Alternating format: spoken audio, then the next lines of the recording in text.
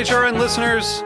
As we celebrate our 15th year, we are deepening our commitment to giving voice to the next generation of food systems storytellers, and we need your help. Our internship and fellowship programs help activate new possibilities for underrepresented and underestimated young people through experiential journalism, audio engineering, and production training. Through these unique programs, HRN helps food equity stewards build essential workforce readiness skills that expand their potential and foster economic mobility. Please consider supporting these critical programs. And with a minimum donation, you can be entered to win a dinner for two at an amazing restaurant in one of 8 cities and tickets to a concert at a great venue in one of those cities. We have incredible partners across the country who have donated, as they also share our passion for helping to educate the next generation of food systems storytellers. Check out heritageradionetwork.org/15 to donate and enter to win today. That's heritageradionetwork.org/15 to donate and enter to win today. And make sure you donate before March 31st. Thank you. Today's program has been brought to you by S. Wallace Edwards & Sons, third-generation cure masters producing the country's best dry-cured and aged hams, bacon, and sausage. For more information, visit surreyfarms.com. You're listening to Heritage Radio Network, broadcasting live from Bushwick, Brooklyn. If you like this program, visit heritageradionetwork.org for thousands more.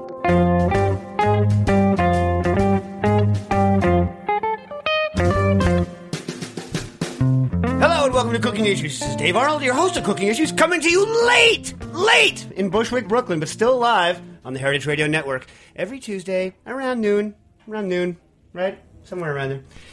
We got. What if primetime TV was like at noonish? At noonish. Well, there's a reason that we're never nominated for Beard Awards. Maybe it's because maybe it's that. Yeah. Maybe it's my tardiness. I don't know. Nastasha's usually here on time. Jack, you're usually here on time. Evan, just me. Just me. Just me, you know. J-Train sucks. J-Train sucks, and look, not that there's an excuse, but I'm trying to get as much kind of work on thinking about the questions and whatnot beforehand as I can get in, beforehand. So I'm pushing it always to the last second. So then if there's any problem with the train at all, I'm roop-doop super late like I am today. But we're going to be joined on the phone, correct? Yes. Oh, yeah, we are. With, Chris Young of Chef Steps. He was going to be here in person, but due to a scheduling quarterlieu, remember, listeners of this show will know that my son Booker took the word quarterlieu, which is a station here on our fine subway system, and repurposed the word to mean cluster, beep, beep. And it suits that purpose quite well, I think, Stas, right? Mm-hmm. Chris, how are you? I'm doing well. How are you this morning, Dave? Doing all right, and I'm kind of lucky. Another reason I'm late, I spent myself time armoring this morning. I'm glad you're not in the studio because I heard today is National Smack a Cook in the Groin with a Spoon Day. That's an official holiday or just one you made up?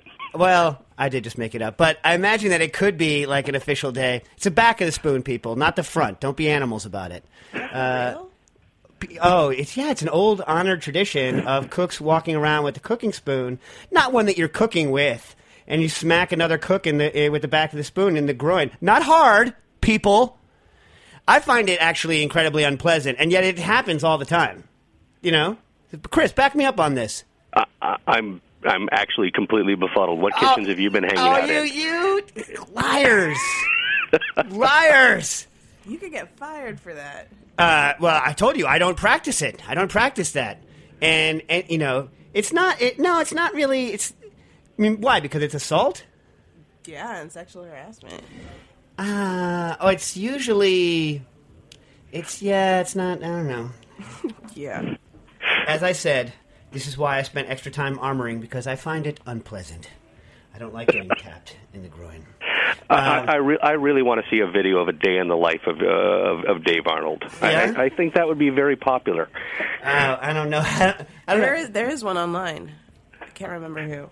Oh yeah. I think if you Google that, you'll if find most it. anyone saw what Stas and I did most days, they'd be like, "Oh, my life isn't so bad." All right. Excuse me. Call your questions for Chris Young into 718-497-2128. That's 718-497-2128. But Chris, before we get to serious... Actually, you want to do some serious technical crap first? Because I had a bunch of people tweet in their kitchen peeves this morning, and I might have some more in during the break. I don't know. We'll go over those. Maybe we should hit some questions first, some stuff that I think you might be especially good at. We had a question in from here we go. Will Freeman, and if you haven't researched this, just tell me. At RebelCat_1. I want to make a creamer for hot and cold beverages based on oil emulsified with egg and no dairy. How to prevent it breaking. And I don't know whether they mean by breaking, like keeping it liquid and stopping it from breaking there, or they mean feathering, what the creamers feather when they go out into coffees and whatnot.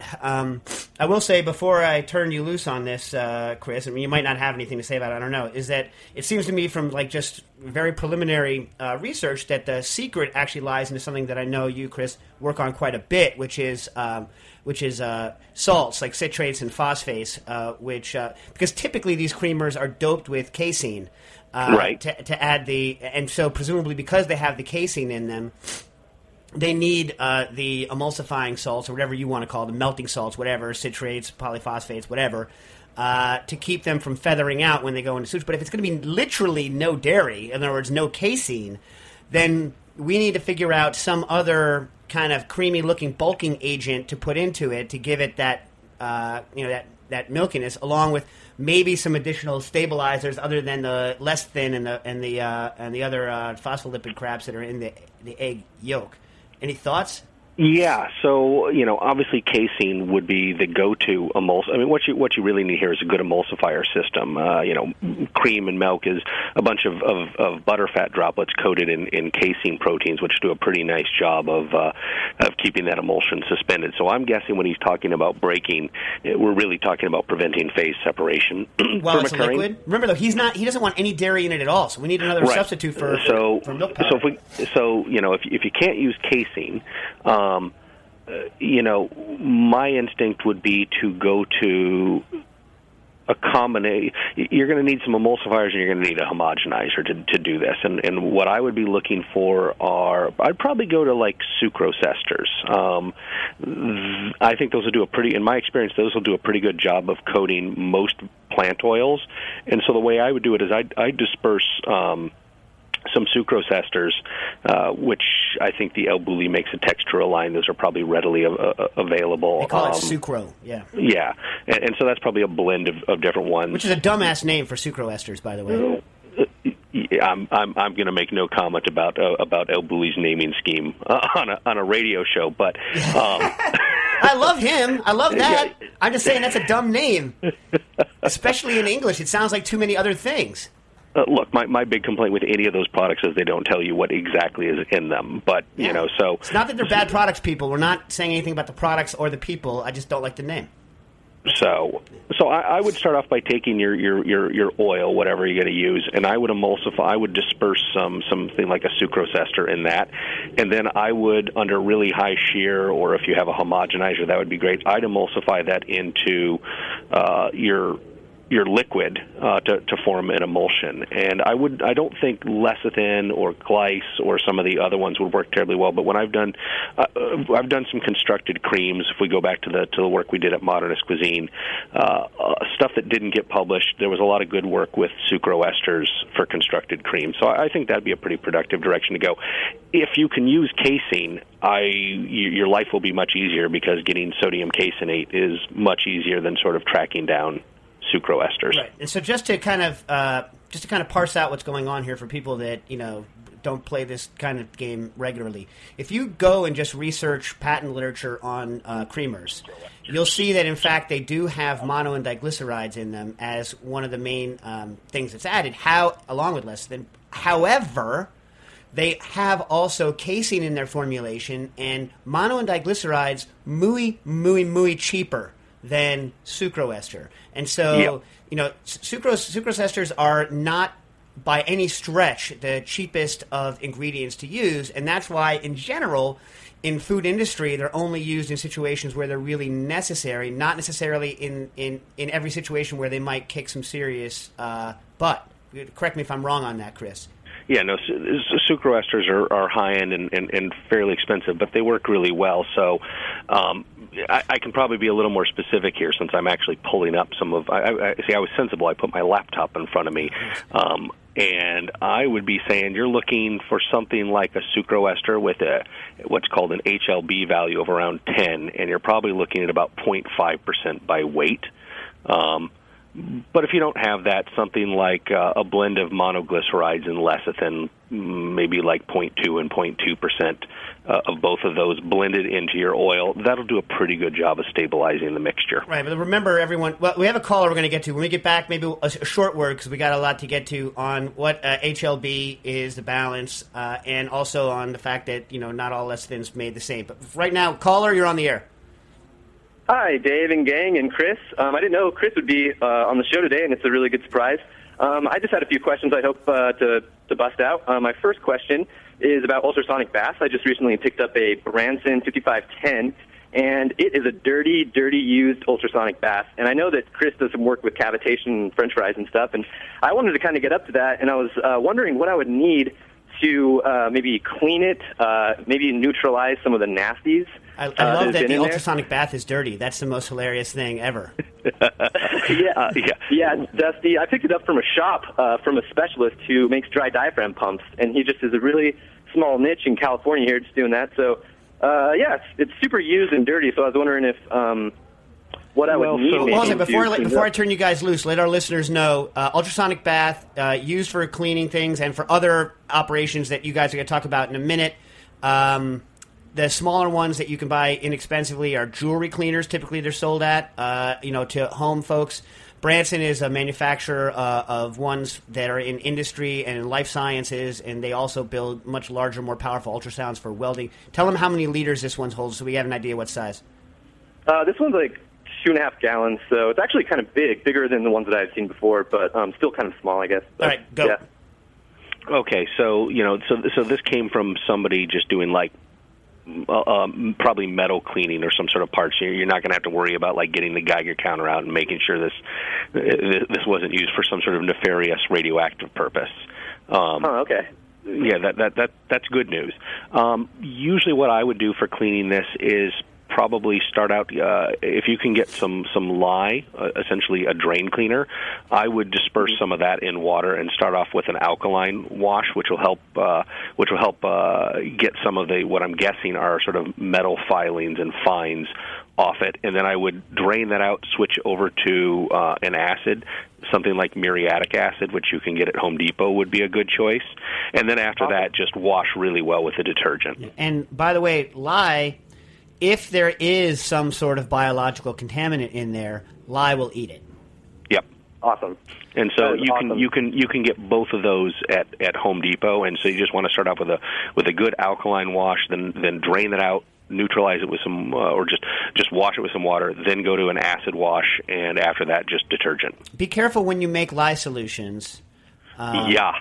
Yeah. If you want to do this one, Dave? No, you go ahead. Go ahead. Really important. Order of addition, really, really important. Do not dump your water onto a giant pile of lye. Yeah, it gets very hot. Also, lye, label the hell out of it. I've gotten really badly damaged by unlabeled lye. And, I like having lye. If you can, get some food grade and, do some of the amazing work that you can do with lye in the kitchen as well. Yeah. One thing I'll add, just in case, because I like to kill everything, I'd finish everything off with a good bleach rinse. Let it sit and then blast out. You're going to have a little more. Is this one of the ones with the metal outside or the molded plastic outside? It's like the molded. It looks like polypropylene, cooler kind of material or something. Yeah, that can be a pain to clean. Good bleach wash on that. Yeah. Oh, okay. Also, if there's weird and crusty stuff, at least mine can be completely disassembled, including removing the seal that seals between the plastic and the stainless steel thing that's holding it together. You just want to be careful to not dump a bunch of... At least the one I have has the transducers bonded to the inside of a stainless steel tank on the inside that's then sealed to the underside of the plastic lip. And all of that can be gotten into if there's anything really nasty. But I'd avoid doing that unless you really like doing that sort of thing. Yeah. Awesome. Well, thank you guys so much for that question. Hopefully I can blow through just another one real quickly. Another thing I'll be cleaning in my ultrasonic bath will be glassware. And for the Rotovap, I was recently able to piece together in the last couple months. It's great for that, by the way. Yeah. And I was going to ask, so what detergent do you buy those detergents that they use with the ultrasonic bath, or do you just do like hot water and cavitate it for 20, 30 minutes? If you can get some phosphate solutions into the water with a little bit of detergent, you will get very clean glassware. One of the unfortunate things, or fortunate depending on how environmentally conscious you are, is we removed phosphates from dishwasher detergent a couple of years back, and unfortunately, phosphates are really good at sort of removing hard water stains and letting the glassware drain and dry very, very clear. So literally some tripolyphosphate, maybe like 0.5% dissolved in water, is going to do wonders for cleaning your glassware. Alkanox still has it, doesn't it? Probably, yeah. There's almost certainly commercial ones are going to have it. Actually, espresso cleaner essentially will have a good mixture of citric acid and phosphates. So those would be good choices. But if you just go get like a consumer dishwashing detergent, it's gone. Awesome. Thank you. Also, I recently read Head to Tail, the article of Head to Tail distillation by Dave, and I was really intrigued of how he was able to set up his manifold system and how he had a coil condenser. My question is, real quick, is it necessary for me to get a coil condenser for that setup with the peristaltic pump? What do you have now? Do you have a cold finger? Do you have a cold finger condenser? I went with the cold finger because it was a little cheaper and a little easier with dry ice. And I've noticed that the distillate does kind of freeze a little bit initially, and I think that's what the problem was, right? Is that it wouldn't drip down at at a good rate. I started off life with a coil condenser, and then moved to a cold finger condenser, not for reasons of economy, but for reasons that I couldn't distill alcohol in a commercial environment without endangering my partner's liquor license, which is kind of not right. And I wanted a way to do it legally. And to effectively distill some of the flavors that we want in water and not have them get totally, just ripped out with the vacuum even before you can taste it the first time, you need to have an extremely high temperature delta between the distillation temperature and the condensing temperature. And so I moved to the cold finger so that I could do that. Dry ice is so powerful that one of the problems that you're going to note when you're using dry ice in a cold finger condenser is it's really thick. Yeah, and you're going to, like, the actual vacuum takeoff area tends to get clogged with ice crystals more than when you use, let's say, liquid nitrogen. So I found that actually distillation using dry ice as the cooling source is vastly cheaper and more efficient than using liquid nitrogen, because liquid nitrogen is has relatively low amount of chilling power compared to dry ice on a pound per pound basis. But I find that it's vastly easier to use, because once your vacuum column freezes, once you no longer can suck a vacuum because of ice crystal occlusion in the lines, you're done. And so I found that happened a lot. So you need to be really careful when you're starting a distillation with dry ice, that before you add dry ice to your condenser, that you suck a partial vacuum on the cold finger. And you do that so that you don't have a lot of moisture from the atmosphere condensing up near the top of the condenser, which is where the vacuum takeoff port is, which gets clogged very easily. So you want to suck a partial vacuum, not enough to do any major distillation, right? Then you want to add your dry ice and your alcohol, let it cool down. Then you want to start your actual hardcore primary distillation. And you need to be sure that you don't boil over, because if you boil over and you have to break your system to clean it before you continue your distillation, then all hell breaks loose, especially with the dry ice. It takes forever to warm the condenser back up, and it's a huge pain in the butt. Now, you can get around that by using a bump flask. Now, none of this has answered your actual or fritted. I actually think fritted is better than a bump flask, but very few people use the fritted inserts between in the vapor duct. But Can you use a bump trap on your the beaker flask that you have? Because I actually picked up that same beaker flask, but the whole thing seems super long, rotating, and it's wobbling a little bit. Yeah, the beaker flask has issues. You have to be extremely careful with the beaker flask. They're prone to failure. So what we're talking about here, folks, is there's a beaker flask allows you to open and close a beaker so that you can literally put your fist inside of where the product is, and it's fantastic if you're going to dry something out. It makes it a lot easier to clean. The issues with the beaker flask are that they are relatively slow to ramp up and down temperature-wise because the glass is thicker, and the seal where the beaker itself is tends to get wonky with time. So you want to make sure you want to run a really good vacuum test dry before you do anything to make sure that you can get the sucker down to the vacuum levels you need. But just to answer and yes, you can use a bump flask with that. It'll all hold itself together, but it becomes more precarious if some knucklehead walks up and goes, "What's this?" and hits it with their hand. You know what I mean? Which it happens, believe me. But what to your first question, you can do some fractionation when you have a system like that, but a large amount of stuff is frozen onto the side of your condenser, and so you can't really do accurate fractionation with that kind of a setup. What you can do, it's a huge pain in the ass, but you can use a eutectic salt mixture, and you can hit a temperature somewhere closer to like minus 20 C, something there, and there you can do some really hardcore good fractionation, but it's just a lot more difficult to maintain temperatures, especially because the actual volume of that condenser is quite low. So you'd be better off maintaining something. You can buy and you have to run a condenser colder for a given level of separation because its surface area is not as great as a coil. All right.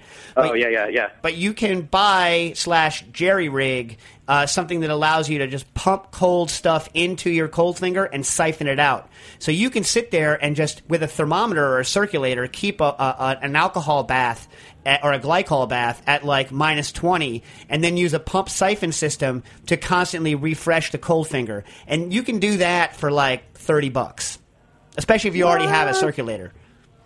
Wow, that's good news. That is great. That's great. Then my next question is the condensation. Is that on the outside of the condenser? Because remember, it's important for it to be 2/3 up the way the condenser, and I can't really see it on the cold finger. Are you looking for the condensation on the outside of the condenser by chance? Yeah. Well, you look for both. It depends on what you're doing. In a cold finger.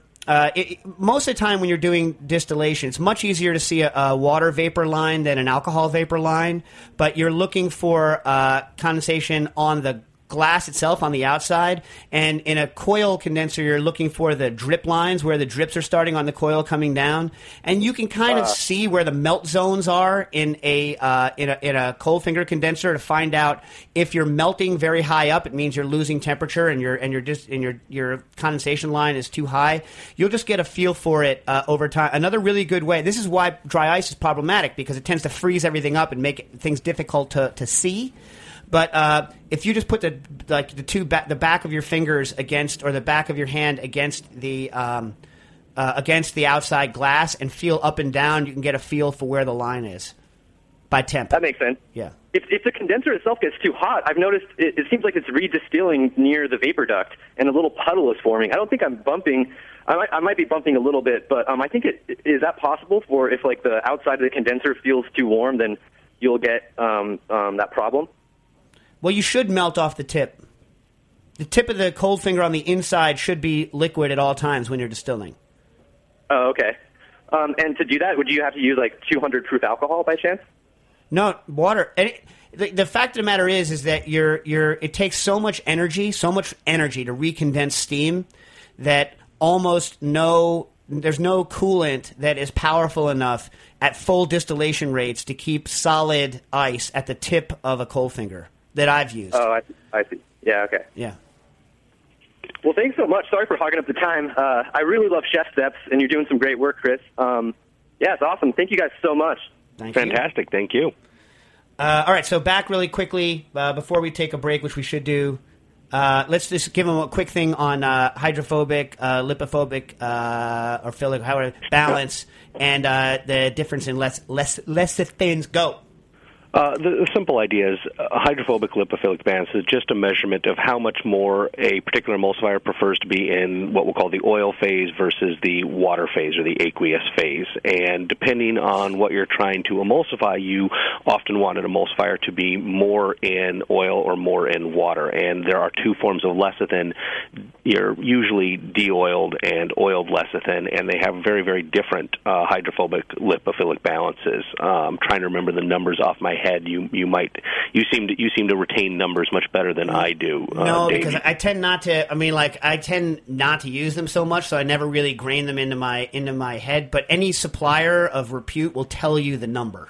Yeah, and within it, if you start really calling around, you'll find out that they can be custom tailored a lot. In fact, I believe there's a whole thread on HLB values and lecithin on the Chef Steps forum, which is a much better and more reliable source of information than my brain off the top of my head. The main thing to know is that not all lecithins are created equal, and assuming that you can substitute them from one recipe to another isn't necessarily going to work if you don't really have a good idea of what the HLB value was of the particular lecithin being used. And that goes for any of these kind of ingredients that are, I don't know, there's not really a good word for these ingredients. I'm going to call them highly tweaked ingredients.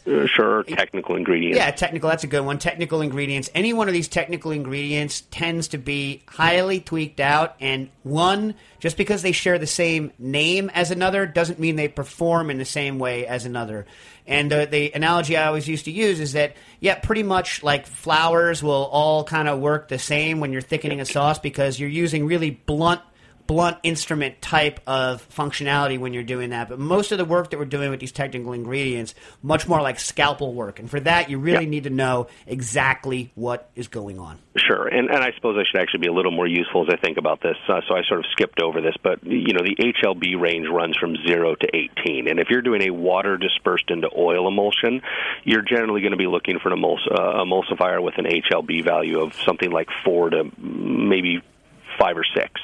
And if you're trying to do an oil and water emulsion, you really want something that's more like 8 to 18. And so lecithins, your oiled lecithins tend to have an HLB value of, I think it's like 9 is a pretty common one.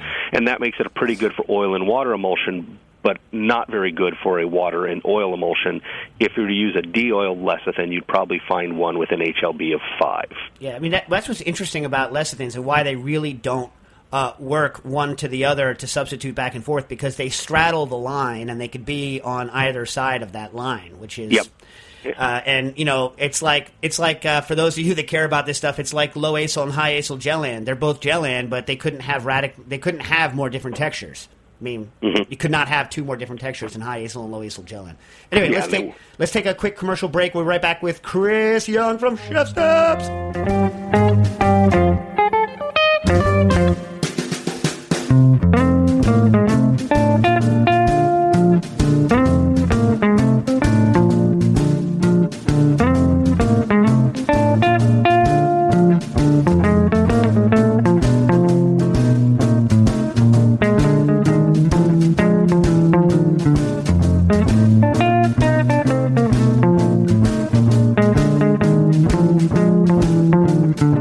Today's program has been brought to you by S. Wallace Edwards & Sons.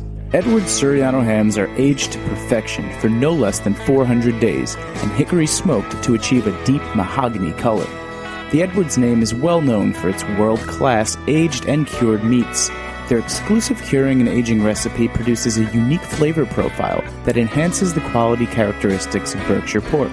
Optimum amounts of pure white fat marbling contribute to a flavor that's a delicate, perfect balance between sweet and salty. For more information, visit www.surreyfarms.com. Oh, yeah. Back with Cooking Issues and Chris Young. Chris, we got another caller with a question. Caller, you're on the air. Hey, guys. This is Judah from Maryland. How are you? Doing all right. How you doing? Hi, Judah. So I actually have a very quick and probably simple question about pressure cooker mechanics. And I didn't realize Chris was going to be on the show today, but it's about one of the recipes from Myers Cuisine at Home. I will say that I was not involved in the recipe development for Myers Cuisine at Home. I'd left to start Chef Steps by then. But go on. Oh, okay. All right. Well, I'm sure you could probably help anyways. So a big crowd favorite is the buffalo wings, the chicken wings with the buffalo oil, or the buffalo sauce, I'm sorry. Yeah. And in that recipe, so there's 2 variations. Either you could do it in a pressure cooker, you know, in canning jars, or they say you could just simmer it, all the ingredients on a stove in oil for about half an hour. So the differential is they say full pressure at 10 minutes in the jars, or on the stovetop, you know, for a half hour. So it just got me wondering, like, you're cooking the oil on the stove. I'm sure that the temperature is probably close to around 250 at low heat on the stove. So what's going on inside the pressure cooker that's actually would be shortening? Oh, Chris, I know you're itching to answer this one. I can feel you over the phone. Oh, I'm going to try not to crawl out of my skin. So there's a few things. The first thing to realize is it really doesn't matter very much what your oil temperature is on the stove. Presuming you're at reasonable atmospheric pressure around sea level, your food's filled with a bunch of water, those chicken wings, and so it can't be hotter than 212 degrees Fahrenheit, 100 degrees Celsius at normal atmospheric pressure, because until all the water is gone, you're stuck at the boiling point. The hotter the oil, the faster the water will be evaporated from the food, but that's all that changes. The core temperature doesn't get any hotter. Pressure cookers allow you to raise the boiling point of the water, which means you can actually get the core temperature of the food higher, because as you raise the pressure, boiling point goes up, just like as you decrease pressure, boiling point goes down. And so the basic rule of thumb I tend to carry around is you're trying to convert collagen into tender gelatin. And let me just correct you real quick. So this is for the spiced oil that goes into the buffalo sauce, not for the actual wings. Oh, not for the actual thing. Okay, but if there's any liquid in the products at all, the only way to alter the temperature on the inside of that product to accelerate any processes is by applying pressure. Right. So it's a lot of onion and a lot of garlic. So I'm sure so there's a reasonable amount of water in those. Wait, do they change the amount of onion and garlic based on which technique you use? No. They just change the time. Whoa. Really? Yeah. Well, all right. Yeah. So I've tried it both ways. I mean, it's a similar product both times. But would you suggest like bumping up the onion when you're doing it in the pressure cooker? The problem with bulking onion is the problem with bulking onion in a pressure cook recipe, which I do on a regular basis, is that you're adding a lot of extra water to it because you're not getting rid of the water in a pressure cooking situation. But pressure cooking radically lessens the characteristic flavors of onion and leaves more of a kind of standard sweet root vegetable flavor to them. Is that your experience as well, Chris? Yeah, that's a pretty good description of it. Yeah, which I like for some things. Like I make a pizza sauce that's half garlic, half oil, and I do it by pressure cooking. And but I found that, for instance, I like combinations of pressure cooked onions for bulk and regular cooked onions when I actually want onion flavors, like, for instance, onion soup. Well, there's going to be another difference you have going on here. So I don't think there's a terribly simple explanation. I think now that I understand the question, you're sort of, it'd be nice if there was a simple answer. I think one of the factors that's going on is inside a pressure cooker, you're in a semi-sealed environment. That means some of your volatiles are not being vented as rapidly as they would be on a stovetop, and you're going to tend to retain more of those in the oil than you would in a stovetop. So that would be certainly one of the reasons I think you get to a similar product faster.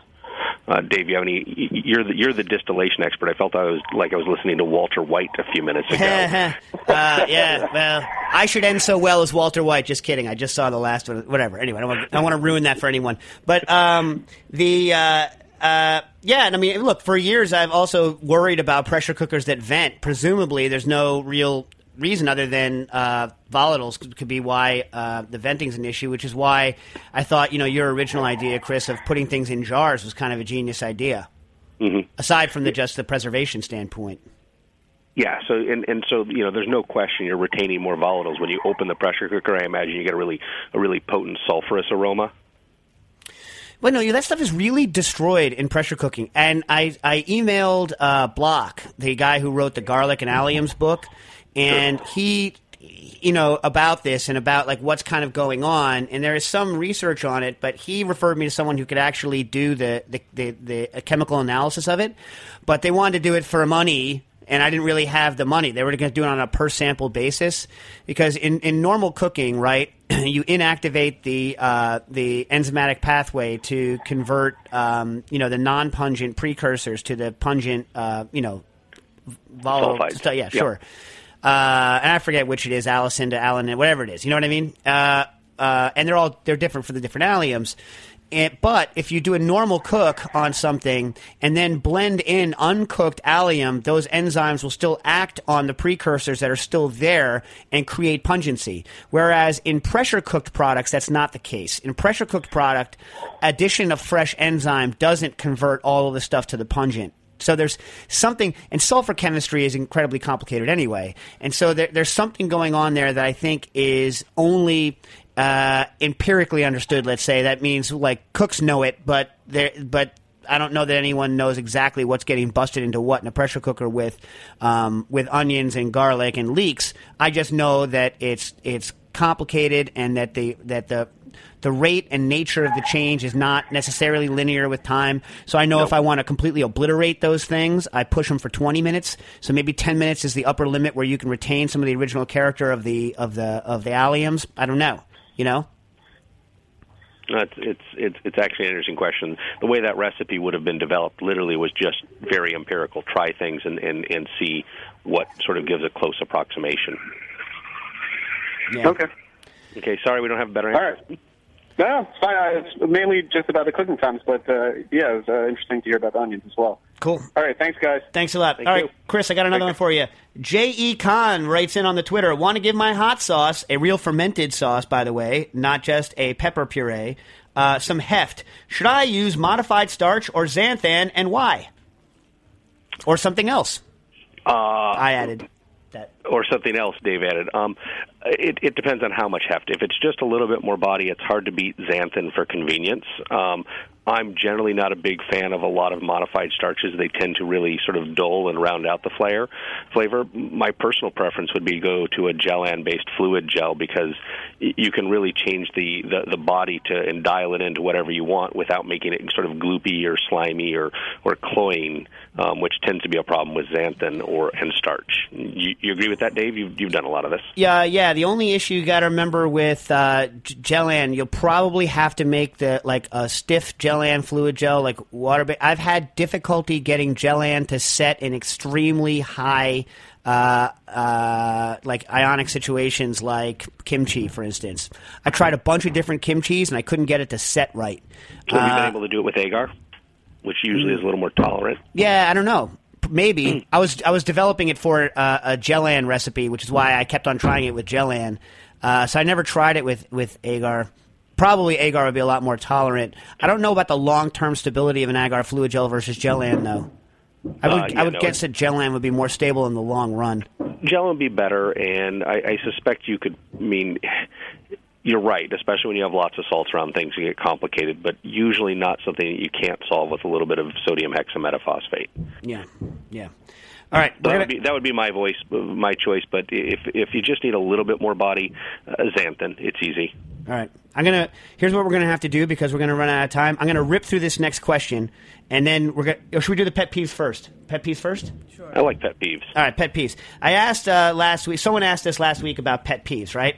And before that, I want to give a shout out. Aaron Morgan wrote in about last week, what's going on we had a caller in last week who had a bunch of Mountain Dew that was like 20 years old, wanted to make it in a Mountain Dew wine, needed to get rid of the benzoate, and was told to add HCl to it to get rid of it, but I didn't know what the reaction was. And Aaron Morgan wrote in on the Twitter, HCl plus sodium benzoate equals NaCl plus benzoic acid, which is a solid at room temperature. It can be filtered out on filter paper. Thanks, Aaron, for that. And then we had a question, what are some good kitchen peeves? And so these are the ones that were written in this morning and before, and we'll just go over them, Chris, see what we think here. Joshua Galliano, the cooking kid, writes in, towels on shoulders of cooks, not courtesy wiping bottles after use, especially of honey or molasses. What do you think? Misuse of kitchen side towels just completely drives me nuts. They're filthy. They should be banned from the kitchen. Yeah, well. So David Shopik wrote in, why all the hate for the towels? And then Joshua wrote back, if the towel's dirty, a guest can see it instantly. If they're plating food, filth from the towel can get in the food. Accurate. Brandon Balsley wrote in, I think my biggest one is when cooks try to show other cooks who has a bigger beep in very passive-aggressive ways. What do you think about that? Those don't tend to be the kinds of kitchens I do well in. Yeah. And he also added, I'll hire someone with clean fingernails and no resume before someone with dirty ones that has done a season at El Bulli. The Bulli. Yeah, what do you think? Agree? Always. Also added, does not appreciate people drinking out of delis. I think he means what I call quarts. Calling people you work with closely chef and wearing aprons to the washroom. Never wear freaking aprons to the washroom. But I have to say that even at home, sometimes I drink out of quarts. But I don't know. What are your thoughts on the hating of drinking out of quarts? I'll use whatever vessel suits the purpose. So deli cups are fine by me. I mean, what I always heard was the reason to drink out of quart containers is that you could tell the DOH when they showed up that was a cooking ingredient and that they weren't drinking anything. Oh, that's interesting. No, I've never heard that one before. I mean, that's what I was always told is that, if you have a cup on the counter, you're obviously drinking in the kitchen. If you have something that's there that's in something that is a cooking storage vessel, then perhaps you are not drinking it. I'll buy that. That's plausible. Anyway, Deborah Reed wrote in, seeing a cook in whites on public transit. Oh, my goodness, don't ever do that. I hate seeing people outside of the kitchen wearing their cooking stuff. It's the same as seeing somebody on the streets in scrubs from a hospital. Like, what are you doing? The whole point... I was just going to say this. I drive past the University of Washington Hospital every day on my way to Chef Steps, and Chef Whites are bad enough, but to see people like going to work in their scrubs outside is just like mind-boggling. Now, yeah, these are professional uniforms of cleanliness. To have them outside where it's known filthy, I don't even care whether it's real filth or not. This is a game of perception, people. Perception. Which is why you also shouldn't be smoking outside in your uniform or any of that stuff. In my opinion. John Rivet writes in, not covering a pot of sauce that is clearly spattering all over the stove and then leaving the mess. That sucks, right? Yeah, no. You're going to become a hated person if you do that. Oh, yeah, to completely hate it. Well, so some of these are like pro kitchen and some are home kitchen. I think that applies to anything, right? Yeah, no, I just think clean up as you go and don't leave a mess for somebody else. That's just good etiquette. Yeah. You weren't raised by a pack of wolves, people. Well, maybe. We don't know. Brian Garrick writes in, 1, following recipes blindly without any thought, unless your chef tells you to. And read it through people and think before cooking. 2, pre-ground pepper. You know what? I had to use pre-ground pepper in a demo once because I needed pepper and it's the only thing they had, and someone saw there was pre-ground pepper and called me freaking out on it. I'm still embarrassed to this day because I detest pre-ground pepper. Well, so when I was at the Fat Duck, we had to, right before service, because Heston wanted ground pepper of different sizes, it all had to be ground fresh. This was on my station. And I had to fill ramekins with fine sifted, medium, coarse, all had to be ground fresh, and they had to be changed every hour, throughout service. What a complete nightmare, but it makes a massive difference. Old pepper just tastes old. Yeah, Old Pepper. That's my next band. Matt Wood write in, tongs or any other dirty utensil hanging off apron strings a la Wyatt Earp. And I think that fits in a lot with the side towels, right? What is it, a utility belt? Yeah. Oh, I like that idea, though. Oh, my God. Have you ever seen anyone in the real life wearing that butcher belt with the knife holders in it? I have, actually, in Portland, but then it's Portland, right? I'm not going to touch that one. Seattle versus Portland. Hashtag, whatever you call that crap. Omid Tavale writes in, anyone who steps into the kitchen wearing cologne or perfume and going for a smoke break in apron whites. We already hit that, but yeah, how are you supposed to smell food if you yourself smell like flowers and like whatever else, musk? Just think about it's basically just chemical weapon assault by your colleagues. Yeah, I hate it. And I like salmon and bacon, but I don't really like handling it that much and cooking I don't like the act of cooking with it because I know that it's going to be hard to get that off my hands, and I'm going to think that everything else has that scent in it for a couple of hours no matter how much I scrub. Yeah, well, worry about, I don't get perfume in the kitchen. Stas hates that super big, right, Stas? Yes. Scott Malloy writes in, leaving labels on deli containers. That sucks. Cooks afraid to wash their own dishes, and people who go down because they're afraid to ask for help. Going down, by the way, meaning you're in the weeds, you're cooking a lot, and your station crashes because you were afraid to ask for help because you were just too damn proud or too damn afraid. What do you think about that? Why would you do that to everyone? This has always been a big mantra. Cooking at a professional level is all about teamwork. So, either somebody on the team or they have no business being in that kitchen. Right, because if you're proud and you let yourself crash because you're too proud to ask for help, it shafts every single person. It only takes one person to mess up the whole meal, which is one of the weird things about cooking. Henry Prontnicki writes in, how about those that make the rules and are supposed to enforce them being the first to break them? Ooh, nobody likes that.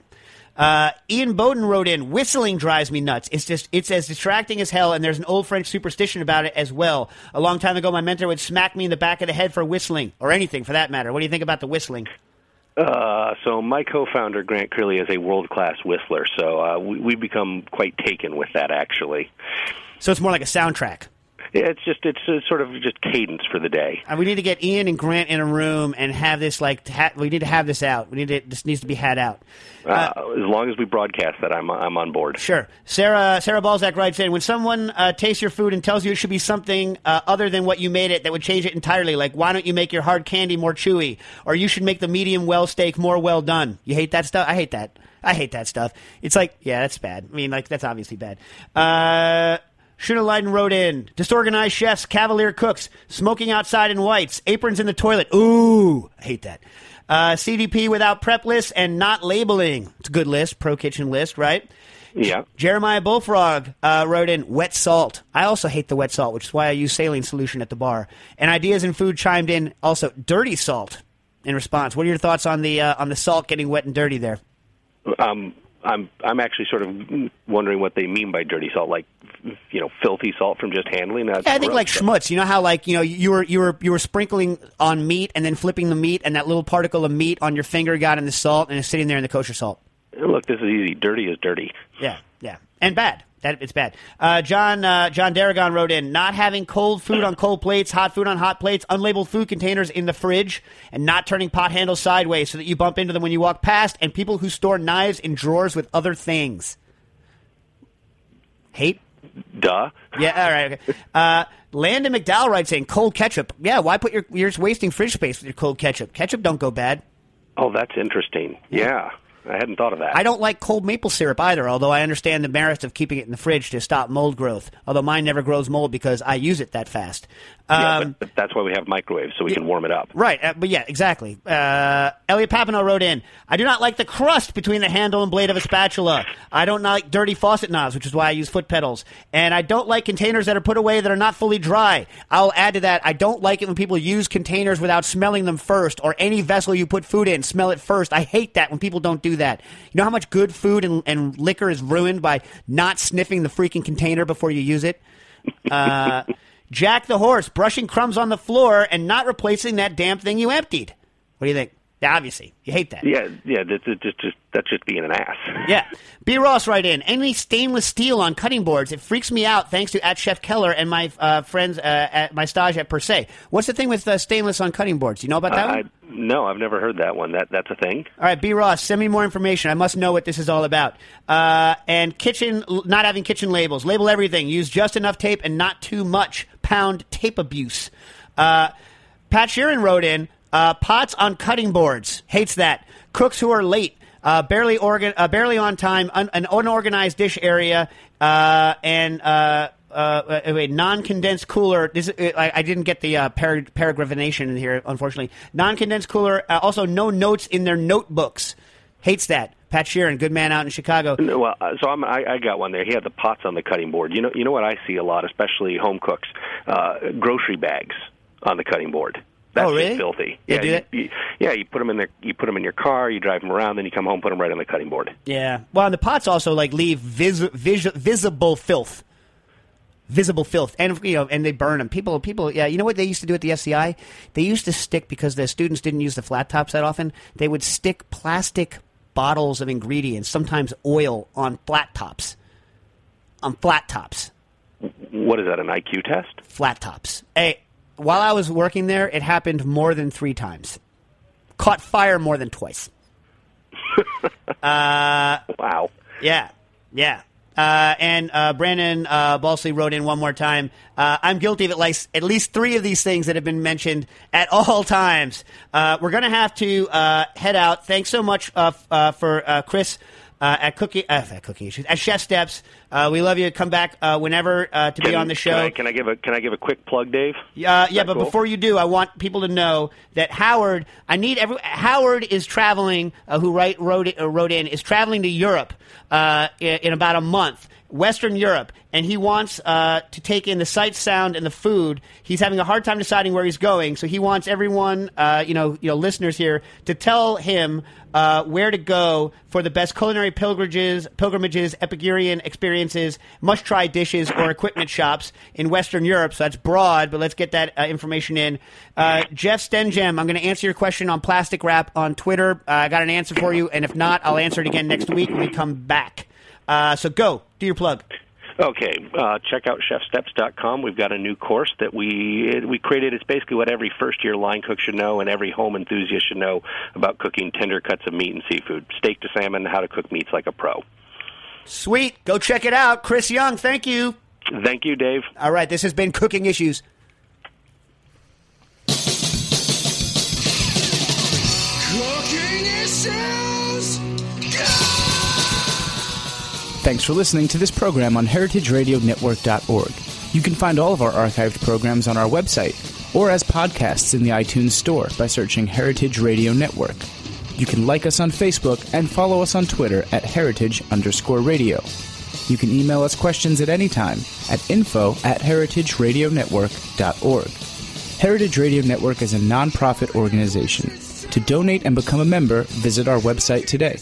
Thanks for listening.